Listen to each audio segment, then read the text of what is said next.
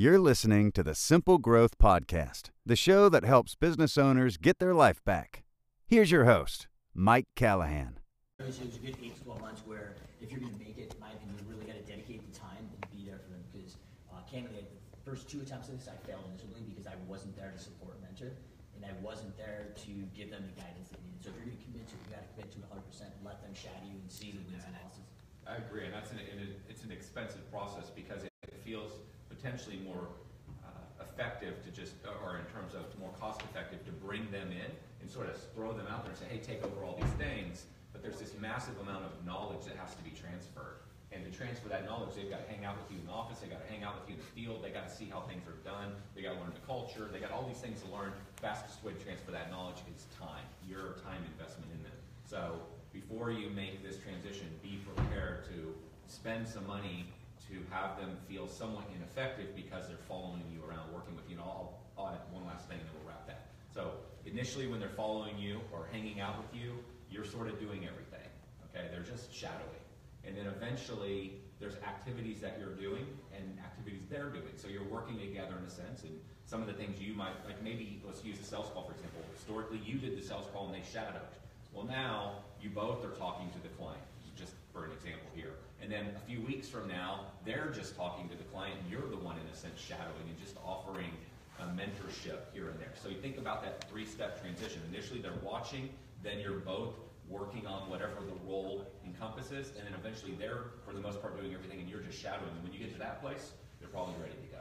Yeah, and just to add that, one of the biggest learning curves, I guess, the last jump was to understand that if they get to the final destination, they're not always going to get to the destination the exact same way you're going to, so you've got to understand that sometimes to hit that final goal, as long as you get there and hit the receivables or the goals that you need to get there, it doesn't have to be the same exact way you do it once you get the end result. The metrics. So that was the biggest problem in my transition right there. I was trying to allow that person to get their own way to that final goal. The other question is, everybody talks about marketing for leads with the H2B problems. Are you marketing for employees? And if so, how are you doing it?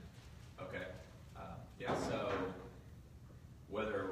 so this year's pretty significant in that many companies are having a major problem getting their visas through Cap 1 or Cap 2 of the H2B program, especially Cap 1. And so it's putting most of us in a crisis mode to recruit. So my prediction, this isn't the question, I'm going to predict to you right now, wages are going to be very high this year. Like they are going to be significant. And you didn't ask this question, but if your pricing is not right, this year is going to be extraordinarily painful for a tremendous number of companies because I don't think I think this is going to be the most dramatic year, at least since I've been in business, in terms of having your team members picked off by competing companies and competing companies running advertisements to recruit at unbelievable wages. In many cases, you take some of the large companies right now that are in a do or die situation. There will be companies out there who will pay whatever they have to pay just to keep the client base that they've spent years and years building, whether or not they turn a profit or not for the year. So my prediction is wages are going to be extraordinarily high. So you have to be a recruiting machine. So outside of the problem we're experiencing right now with H2B, if you use that type of labor, and if you don't use H2B, you're not protected from this. Because everybody that didn't get their H2B people, or they're getting their people late, they are going to be scrambling to find people and they're going to be paying. So you might say to yourself, hey, I'm not hurt by this whole H2B thing. You're wrong. You're going to get hurt this year in the sense that you are going to be paying more and your people are going to be picked off. And so that means every single company, if they want to be successful, has to become a recruiting machine. And really that's the magic anyway to building a bigger business these days. It's more about being better at recruiting than it is marketing. Because the name of the game now is about getting people to do all the work that's available. The work's easy to get. The hard thing is to get the people to do the work. Every company shares that problem. So not just because of H2B visa, but for all these other reasons, we really have to be, as companies, focusing on recruiting. So I know that wasn't quite the question. Right. So the question is, when the question around should you be marketing? Should you be marketing towards hiring employees? Yeah. So I had to give you that whole thing because I think everybody needs to be thinking about this. And yeah, I think exactly the way you think, and I know you'll have a bunch to chime in on this because you're good at building The perspective of that labor pool is shrinking. We're seeing it Yeah. already. So. And you're going to really see it come March and April. Like a lot of companies are oblivious to the problem that they're about to face right now because they think they're shielded from this because they're not using H-2B. This will spin off. Joaquin wants to know, once you have your operations under control and you've got everybody in place, what should you be doing? What's your most important position as the owner? Okay, so a little bit different question. Right. Okay, yeah, let me come back to that one then. Let's finish this other one. So, the way to be thinking about recruiting is you think about marketing. What do you do to get a client? You're putting out door hangers, you're putting out postcards, you're possibly knocking on doors. If you're aggressive and you're growing, you're taking massive action from a marketing standpoint to go get clients. But the majority of companies are not taking the same massive action to go get employees, when reality is getting employees is the bigger problem than getting clients. So everything you've learned and thought about, studied regarding marketing, and all the different methods that you would use to go get a team member, you want to use those exact same methods to go get team members. Or I think I said that wrong. That you use to go get a client, you want to use those same things to get team members. So where do your team members live? Where do they work? Where do they go to church? What are they doing? You don't wait for them to find you. I mean, you clearly run marketing and try to get them to come to you, but you also go to them. Just like you'd go to a client, put a door hanger on the door, you do the exact same thing to get team members. You go where they are and you recruit them, where they live, where they transact, where they go to church, where they do shopping, all of that stuff. And you get really aggressive: business cards, postcards, referral bonuses, cash bonuses, anything you can imagine. It should all be on the table, because that's what it's going to take to sustain the business you've already got and then grow through the labor crisis that we're having. Yeah, and I think most people that think they're protected aren't using the H-2B program, but those are the people most at risk because they're not feeling the pain yet. And to build upon what you said, going out to places where those employees are at, the thing that we add on top of that is basically painting the before and after state. So where are they at right now? What are they feeling? What are the hardships? So maybe they're not getting paid on time. Maybe they're not getting uniforms. Maybe they're using old broken equipment. What are the things they don't like about where they're at now? Let's paint the after position where they're at in your organization and show them we can get you from here to there. So we're not just saying, hey, it's a 12-hour job mowing lawns. We're going to paint how we're going to make their lifestyle better and bring from where they're at now and make it better. So it has to be emotionally selling to them, especially millennials. These guys and girls aren't going to work forever. So we need to, in one place, we've got to really go out and sell it as a place to work along with the lifestyle they want. And being able to show those lifestyle options where they're at now and where they want to be, that's been really successful with us. So we've changed the whole way we actually go out and find employees. We're constantly selling why we're a good place and how we align with what their end goals are in life. Hey, Garrett, what's the other side of that question? It was, so y'all answered a ton of questions with that. Yeah. Okay.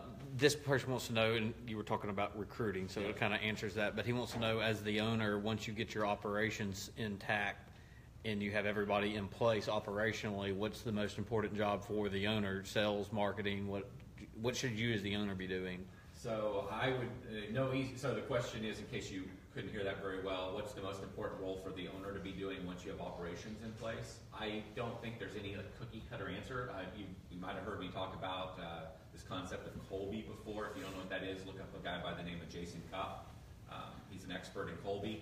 But Kolbe's this way of looking at yourself and looking at your team members and understanding how they're wired at their core level, and what their gifts are and where they get energy and all these different things. And I know that all may sound very out there or random and it doesn't make any sense, but there's a broader point here. And that broader point is that we're all wired differently. I have a set of skills that I'm really strong in that might be different from Mike's. Mike's got strengths I don't have. And I want to make sure that I'm operating in a place where my strengths are being used every day, and then I'm kind of operating at my peak energy level because I'm living in my strengths and I'm doing what I'm just naturally gifted to do. Mike needs to be doing the same thing. So to answer your question, you've got to sort of know what your gift is, what the thing you're good at is, what the thing is that gives you energy, the thing that when you wake up in the morning, it's not a total beat down to imagine you're about to have to do this stuff throughout the day. And then after you live in that mode and do these activities, come the end of the day, while it might have been a hard day, you don't go home so beat down and exhausted that you are done with your business, that you're tired with it. So the trick here in figuring out what you should be doing is figuring out where your passion is, where your energy comes from, where your gifts are at, and that might be sales, It might be improving processes within the company. It might be leading the team. It might be imagining the future and the vision of where you're going. It might be building a network of team members. It can be any number of things, but you've got to figure out where you should be living inside the company, and you have to gravitate towards that. And there's no way we can answer that for you. And you got to gravitate towards it, and then you build a team around you to do all those other things that are not your areas of expertise and gifts and energy and such. Great perspective. And once you figure out what the thing that you are really good at, then we need to go out and figure out what the other things that you're not strong at. We need to constantly go out and recruit and find those individuals that fit those pieces. So even if your strong suit is managing the guys and girls in the field, that's fine. Go out and find the other positions that are going to make the business and be able to scale. So that was a great answer. But I think going out to find the other pieces that complement you at that point is where you're going to really go out and grow the business at that point. This one's more towards you, Jonathan. You have always said that you like the idea of staying nimble as a company. Does this H-2B issue push you to expand into less seasonal service lines like plumbing or electrical, anything like that? In time, probably, but yes, not yet. But yes, I think that I think things like this, while very painful and frustrating and scary, are the exact things that make us move forward and take big leaps in life and in business. It's easy to talk about risks that are coming, that we're facing, and it's easy to talk about these worries we have and say, hey, we're going to be proactive and fix this, but transformation comes from disaster in my mind, or it comes from major problems. And so usually these are the events, while painful and terrible and frustrating, that lead to big leaps inside the business. So yes, I imagine a scenario for many of us where we go through a season of pain, and on the other side of this, we say, how in the world am I going to protect myself and what I've built from ever having to go through this, experience it again? And from that, one of the answers is a diversification, potentially. Both diversification, and generally that's going to be diversification in service lines, so that you can go after a different type of team member, maybe a non-seasonal team member. That's a big part of the answer here. So yeah, I think there's another part to this. If you think about the future that we're moving into, in a state of constant disruption that I believe we're going to really start to see in about 5 years. We're already seeing it now. Some of us are a little oblivious to it, but we're already living in that world. It's going to speed up. So we don't know how any of the service lines that we're offering, selling right now will be disrupted or reimagined by money coming into our industries that we've never competed with before. And so I think you have to think from a diversity standpoint. How can I protect my business? Where's the future? What technology might do to the industries I'm serving now? And you've got to think about where you might want to take your company in the long term. And that might mean that you're not just a lawn care company, you're not just a cleaning company, you're not just a pool company. It might mean this diversification into different service industries. Yeah, along with that diversification, we've basically aligned with different subcontractors to take some of the labor risk out as well. That we're better suited for those offshoot ancillary services. So that's helped along with the labor crunch as well. Colin wants to know, what are the pros and cons of piece rate pay? I'll take that one. So I think the first thing before we ever get into a piece rate pay system is it's not to avoid overtime, and it's not to penalize your employees. It's to align your company with the employee and basically reward the employee for working smarter and harder and be more efficient, and allow them to literally put more money in their pocket. So if your goal piece rate, I want to say, is to basically hamper the employee and limit their ability to make money, don't do it, because those are all the wrong reasons, and it will destroy your culture. But one of the benefits of piece rate is, as long as you're hitting your minimum amount of time, if the guys on the crew want to get out early, that's fine. But what we do in our company is we go out and give them the ability to market and grow density with 9-rounds and different things like that in the existing neighborhoods they're in, to make more money in the places they're at. So instead of being budgeted for a 10-hour day, getting it done in 8. So basically, if you're budgeted for 10 hours and you get it done in 8 hours, we still pay you for 10. Well, these guys and girls will go out and market in the old neighborhoods they're already in and add an extra 2 hours worth of work and still get paid. So I think the benefit is you allow the employee to be basically their own little business owner within yours and have ownership of what they're doing. It raises efficiency while at the same time. I agree. I'll just make 2 points. I think the majority of there's just a tremendous number of pros with piecemeal or what piece rate, yeah, whatever. So many names for it. 2 cons or 2 negatives. One, it doesn't opt you out of overtime compliance, all the overtime regulations. So you better be able to prove and the numbers out that the team members are making, prevailing wage or whatever terminology you want to use for this. They're making their base wage plus overtime. It adds a level of complexity that you have to play within in terms of filing payroll and all of that, being able to prove you're ever audited. And the second watch out is that, and I'm going to use a lawn mowing example. So if you have a Monday route, so imagine you've got a crew that works 5 days a week, and your Monday route's super dense, super efficient, and you've established your piece rate pay scale based on this high level of efficiency. Monday's really efficient, so they hit their targets and their goals. Tuesday is a route that you're building. It's less efficient, less density, it's more spread out. They can't make enough money to be within compliance on overtime and all of the laws. And so what you have to do, you have to give them a $50 bonus and say, oh man, I'm sorry, it didn't quite work out because I understand that my route's not that great, but we're building it's going to get better, so I'm going to give you an extra $50. As soon as you play that game, you have given them an out. You have destroyed the value and the benefits of piece rate. Because now there's a lifeline, like there's a way to get bailed out of not performing, and then why are you even in the piece rate game? You might as well just be doing hourly.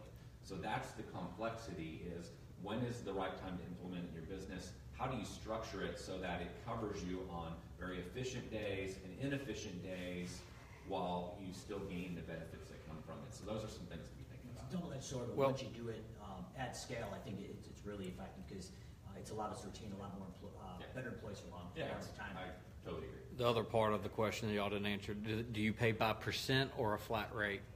We pay in the budgeted hours per job. So you have long-term goals for the full day, and then in the software that we use, we have budgeted times for each job. So your short-term goals that add up to the long-term. So you're paid for each job they do as a set budget. We see it done every possible way. Budgeted, percentage, established a certain amount of money. Like let's use the lawn example. The foreman gets paid $8 per lawn, and each worker on the team or each team member gets paid $6.75 a lawn. You'll see a lot of individuals that will establish pricing like that.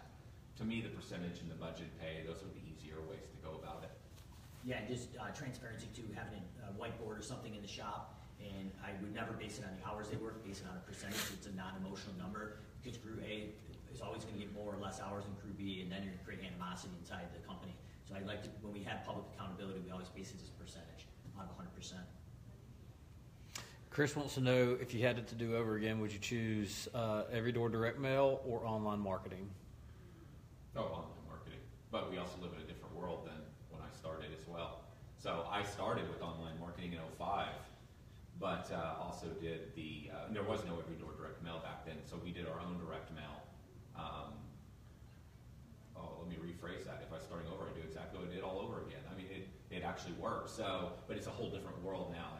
Facebook, I don't think Facebook didn't exist when I started the business. Google AdWords existed, but it's like 10 cents a click. I mean, the world isn't even the same now. So I still think the strategy is the same. You cast a wide net with digital marketing in your service area, and then as you bring in clients by casting this wide net, you end up on this street and that street. You use offline, EDDM, door hangers, direct mail, whatever. It's going to be building your density once to you build get your in. density Right. on the streets. I still think that's the strategy that works. And so, and that's how actually I do it. I mean, the way you play the game has changed in the last 12 years, but the game in my mind is roughly the same. It's digital leads and offline builds the density. Yeah, I think the combination of different mediums and channels, because some people are going to respond better to the print media they can hold, the digital media, and as crazy as it sounds, even we mix phone calls in. Nobody's making phone calls anymore, and two-way texting. So the combination of 2 or 3 different medias, because you're going to hit in different channels at different points. Yeah. One thing we do, kind of not related to this exactly, but if we leave a voicemail or a voicemail, we'll actually shoot an email like, hey, we just left your voicemail. Because maybe they're driving down the street, they don't listen to the voicemail, but when they check their phone, they've got the notification that, hey, somebody just left me a voicemail on both fronts. So if we get them into different channels, it seems to be more effective. Yeah. And I agree 100% that digital net, Facebook, Google AdWords, to build the overall and then to build the density is more the paper or the hard mail comes into play. And I'll add to one last thing that kind of piggybacks on what Mike said. If you're really moving fast, so if you sort of solved your, nobody solves it, but if you're recruiting, you've got some form of a recruiting engine to bring in a lot of team members, so meaning that you can handle a lot of new work. There will come a point if you've shrunk your market down to a certain size or it's not too large, there will come a point where you can't buy enough traffic, be it Facebook traffic, pay-per-click traffic, or just organic traffic that you're naturally gaining. There will come a point where you just can't buy any more traffic, and so you sort of hit a wall on how fast you can grow, meaning how fast you can acquire new clients or leads and convert them into clients. And then when you hit that point, the only way you can grow faster is to start getting more aggressive in going and getting the client. So digital is the process of putting your name and your teaching or whatever out into the marketplace and waiting for the leads to come with you to you. And eventually you'll saturate that in our businesses if you're going really fast. And then you have to go get the client. You got to go outbound. You got to call them, telemarketing, you got to do door hangers, you got to do all these outbound methods. Otherwise your company will hit a wall. And so you got to think about that as well in answering this question. And if you're diving into Facebook, especially with a lot of the changes that's happening, we'll dive into it. You got to have a high relevancy, and you've got to be engaged with the consumer. So if you're hitting them more frequent than you should be, you're going to start getting penalized. So you've got to be aware of it, how many times you hit them with the digital, so you can reinforce the digital with the offline. And I think it'd be a good combination. If we're not watching with the new changes with Facebook and the different online things, we can actually, if we market too much, we can almost hurt ourselves. If we have a small market, we're hitting them 5 or 6 times a week. We've seen that. I might mess this up. It's several parts. These people are in the DFW market, Andrew. He wants to know if you have to hire full-time people instead of H2B, what are some things they can be doing in the wintertime to make money to keep people paid? Great question. If you have the answer, we'd love to know it. What we've seen, Expanding into other services. I mean, there's in DFW, you can do Christmas lights. You're pruning back perennials. You're pruning your crepe myrtles. You're dealing with your ornamental grasses. You've got leaves in certain markets. You know, if you're in DFW, especially as you move towards Highland Park and Park Cities, some of those Dallas markets, there's a lot of leaf work to do there. You can be doing some winter land installs. You can expand into pest control, fertilization, weed control. So Dallas supports 8 applications, so that gives you basically you can keep a spray tech for the most part busy. Irrigation repair really drops off. There's a little bit of irrigation work through the winter, but there'd be more on the installation side. But you know, the repair side really falls off. There is no like magic thing because we don't have snow. So you know, outside of Christmas lights and the things I just described, we're expanding into service lines outside of what we normally do. For example, pool service. If you're in the pet waste pickup, that's going to continue 52 weeks.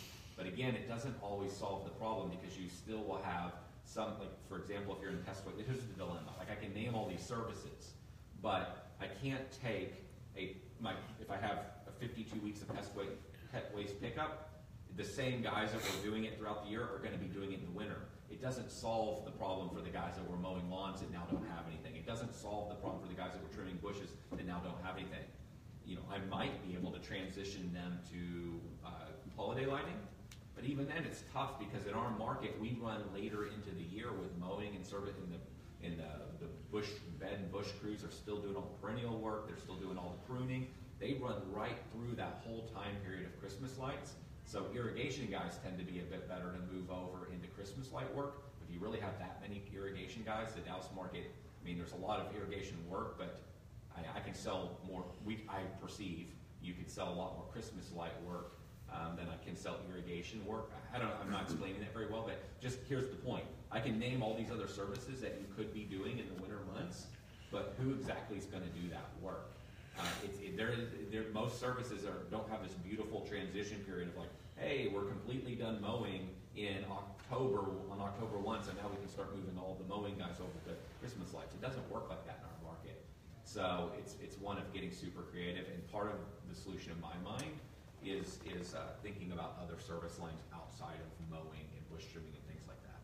Yeah, we're blessed not to have that situation. One of the couple clients we've worked Blessed and cursed because you love snow so much. Absolutely love snow, with sarcasm obviously, but one thing we did see is a gentleman actually started doing reorganization and shelving units and things like that inside people's garages.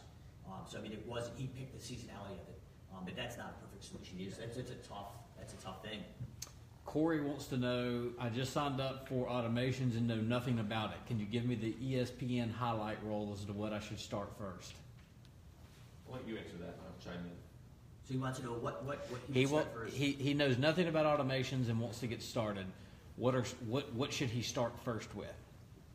First thing I would do is just get a pad of paper and write down all the repetitive tasks, things you're doing in your business that are mundane and they're repetitive. They're taking away from things you can do in your business and would have a better return on investment.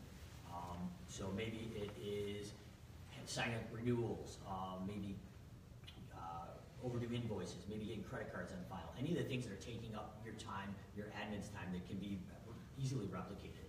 So those would be the first things I take a hand in. Then once you got more time, what are the next things that are on your plate that you can actually go out and replicate and do? Automation, that's a really wide open question because just about anything in your business can be automated if you basically put some structure to it outside of actually doing the physical labor in the field. So anywhere from sales and marketing, employee creating training and onboarding, to just literally equipment asset management reminders. So I mean, it's open to just about anything. So I guess you got to see what is what's easiest low-hanging fruit that you can replicate and save some money and start taking that time and building business and working on more strategic things.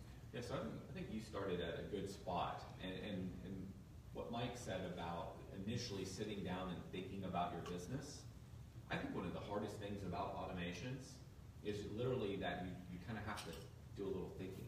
And, naturally, you might want to just get started with automations and just build something. And while you could just go in there and build something if you want to, it's really the wrong approach. You want to think a bit strategically. So you're not going to build a house without a blueprint. Yeah, so you want to think about, okay, what are some of the pain points I'm having in my business? And also I think there could be this tendency to say, could I just solve this? Like, you're really good at solving really big problems. Like, the automations you guys have built are really advanced. And it's people taken 6 or 7 years. Yeah, we started with little itty bitty parts, and Yeah. then those itty bitty parts end up working together. But it's those little things, and then so we laid it out on the paper and said, hey, what are the small little wins we can have, and then as we add them together and combine them, it solves the big problems. And that's kind of my point. You might hear about some of the things Mike's built. Mike can help you with this stuff, and they're big, and so you might think, I need to go build these really advanced automations and solve these really big problems. But man, you can get some massive wins by just simple things like, it's been 6 months since you reached out to that lead that never closed. What if you send them a quick 7-word email? Hey, still looking for lawnmower. Simple stuff like that. That is a elementary, simple automation that can be worth thousands and thousands and thousands of dollars to you. I mean, I'll just give you a case in point. If a client's worth $2,000 a year, they stay with you four years, then your lifetime value on that client's $8,000. If one email a year went out, if you sent out these emails automated, you never had to touch it, only one converted every year, it's a no-brainer. So you don't have to overthink this whole automation thing. All you got to do is just think about, what are some of the dumb little things in our company that we should be doing, or that every year at the beginning of the year we tell ourselves this great story at the company, hey, this is going to be the year we're going to finally do this thing, or implement this thing, or stick to it through the spring months when everything gets crazy. We're going to stick with whatever, like following up on estimates, and then you don't do it. Those are the things you want to write them down on paper and say, okay, where do we keep failing? Where do we keep getting so busy that we take Susie off this activity and it doesn't happen? Build your list. Or what are the things you don't have time to do? Exactly. One of the biggest things, the first thing we did ever was an automated estimate follow-up.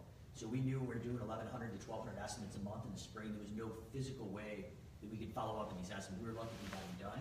So we created a very simplistic automated estimate follow-up that went through phone calls, emails, and texts. And literally, if you just paid in one of those cells, it would pay for itself. Yeah. And now you have a systematic way, day in and day out, to make sure somebody's following through on this estimate. If you don't have the physical time to do it yourself, at least the automation's doing it through an email or a text.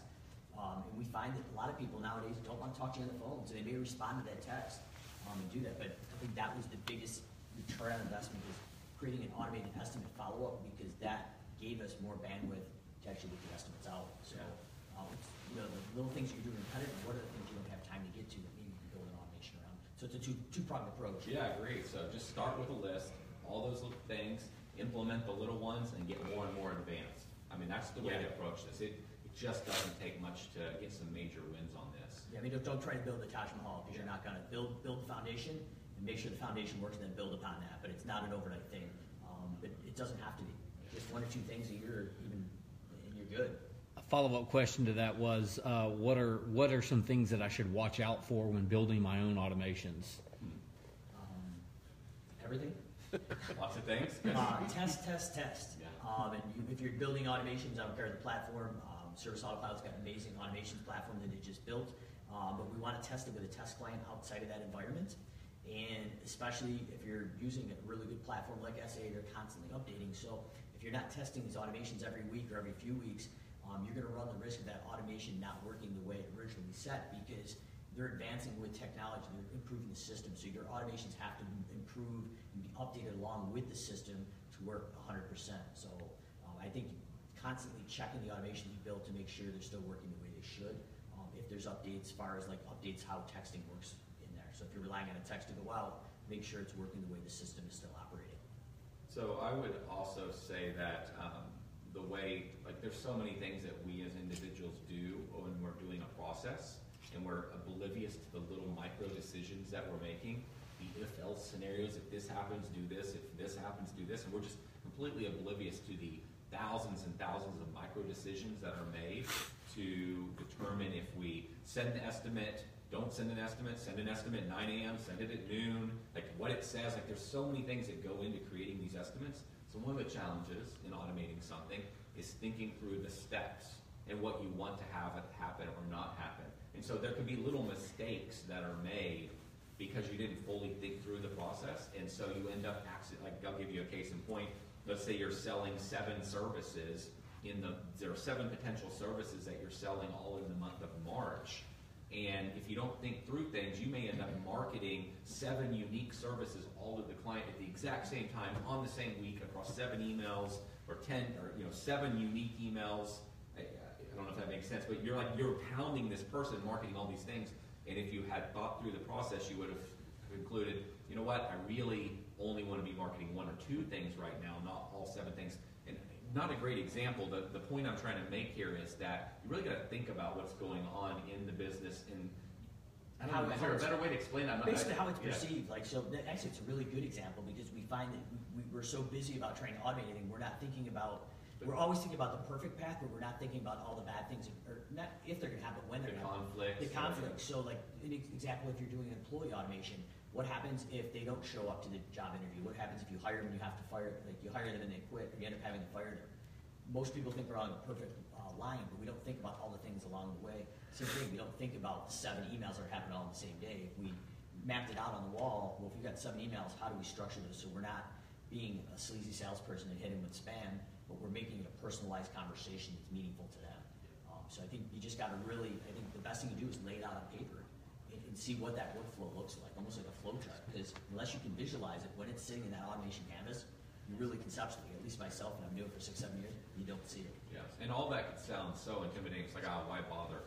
Well, the reason you bother is because if your competitors are doing this stuff, they're going to eventually eat your lunch down the road. And you cannot not be in this game. This is the world we're moving into, and so this is worth doing. And I'll go back to what we said earlier. Just start simple. Like the most elementary of little activities that are automated will save you a lot of money, and then as you become more proficient, you can add additional automation. As you gain confidence and say, wow, my gosh, this is life-changing stuff, then you will go to the Service Autopilot marketplace and you'll download for free automations that we've built, so you don't even have to imagine them, or you'll talk to Mike, and Mike's team will implement way advanced automations inside your company so you have them today and you don't have to build them and think about them for the next couple months, and you just got them and they're working and they've been tested and proven. Like, there's so much value here. I think the big thing I want to point out is just don't get intimidated. I think there's this massive risk that a lot of business owners, they get excited by all the potential and they see other companies doing so well, and you hear kind of the secret sauce of how they got there, in terms of they were doing this, and this, and then when you go to actually do those things, you're like, oh, it's just so much, how can I ever learn it? It's too much. You don't do everything overnight. You take little baby, we grow a company, it's all about little baby steps. And that's a little bit how automation is. Take a few baby steps, get into it, save some money immediately, get some big wins, and then just over the course of a year, slowly keep implementing more and more. And one day, a year from now, you'll look back and you'll be shocked at just how much you've automated inside your company and how much competitive advantage that is giving you, how much cost efficiency that is giving you as compared to everyone else you're competing with. You mentioned it too. Well, maybe I should wait another year. Let's see what everybody else is doing. Obviously, we were kind of the bleeding edge of automations in my company, upstate New York, but we were doing it 5-6 years ago, minimum. And the other competitors just thought we were getting lucky. And they literally were upset thinking we were knocking on doors behind our competitors, but we weren't. We didn't know who their customers were. We just slowly built little pieces of it, and as it started to ramp up, they thought we were getting lucky, so we started doubling in size. But no, it was the automations having a compounding effect. And at that point, they weren't big automations. They were very simplistic automations, but it's a compounding effect as you continue branding, and it happens day in and day out without you having to do it or babysit your staff. And it just happens without you, and it's consistent. So I think if you're thinking about automations, whether you do it yourself, use some amazing free resources from SA or myself, or you do a paid, with another certified advisor to have some help with it, go out and at least get your feet wet and start building that foundation, because if you wait, eventually it's going to be way too late because your competitors are going to have that edge on you. We got 5 minutes. So. Yeah, Steve wants to know, what is the best way to continuously expand your thinking and your vision? Okay. I'll go. Yeah, well, I'll lead into it. Going to things like SA4, SA5 next year, conferences, networking with individuals, and I think being around those kind of individuals in education. Yeah, so, 5 minutes. So, what Mike just said,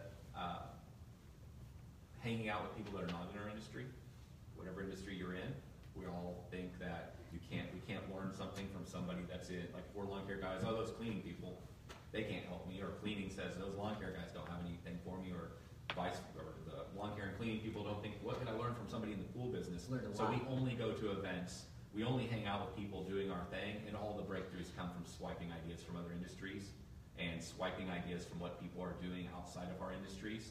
And so you can get those ideas from coming to SA events. You can get those ideas from going to events that have nothing to do with any of us, marketing events. You can get these ideas from reading books. Like, you may not know some individual that wrote a book, but they could still sort of be a mentor because you consume all of their books, you consume their blog posts, you watch their videos, and all of that is how you expand your knowledge. And half the game of business is confidence.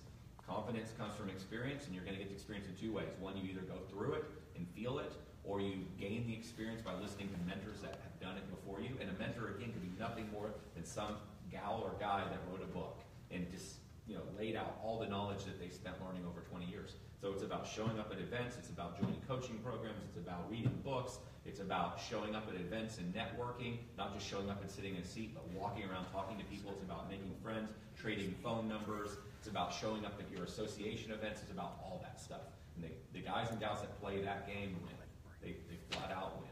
You're basically just out-learning your competition. Yep. And I've learned a lot from the other industries, especially the home cleaning, like the conference that's happened after this for QDS. Yeah, we're here at a cleaning conference. And it's amazing because they may be doing the same thing that we're doing on the inside of the house, but the way they approach it, if you're always doing what everybody's doing in your market, you don't know what's going on outside. So when I went to my buddy Garrett's market, there was some things that were eye-opening that, wow, why are you guys doing this? Well, we don't do it like that in New York, but in Louisiana, we do it this way. And we saved probably $20,000 the first hour I was there, inexpensive, because the way they did it in his market just made a lot more sense than the way we did it. So you don't know till you get outside of your own little box and see what's out there.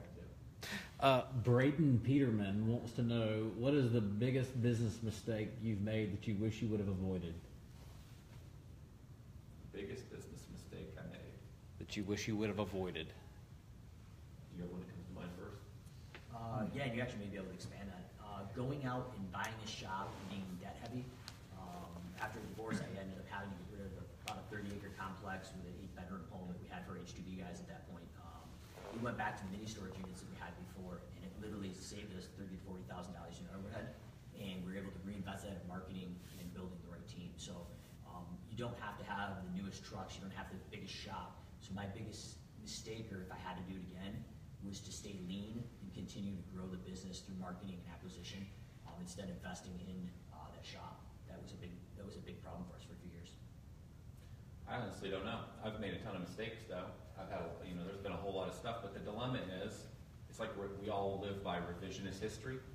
And if I were to go back and say, well, if I had charged credit cards faster, or if I had not partnered with this person, or if I had done this thing or that thing, well, would I be sitting here in the situation I am today? Because it's all worked out pretty freaking well. So some of those mistakes shaped how I got here, just like your mistakes are going to shape where you end up, and they're going to prevent you from other massive mistakes down the road. So, on one hand, I don't know what the one would be, but there's been plenty. I guess if one thing came to mind, I would have gotten focused faster. But then even so, I've done 500 million things. I could talk to you about 50 different subjects because I've done so many things. But at the same time, that sort of got me here as well. But I will say the magic in my life happened when I got really focused. When I got down to just a couple things in my life, and when we shed all the dreams that I had for Service Auto Five, all the things we were going to do, I'm like, nope, not doing that anymore, not doing that anymore. City Turf, same thing. Oh, we're not going to be in that business. We're not going to do this thing. We're not going to sell to these people. Like, that's where all the magic is. When I went from being part of 4 businesses down to being part of 2 businesses, like, all those things made my life better. So on one hand, I'd say getting to focus faster.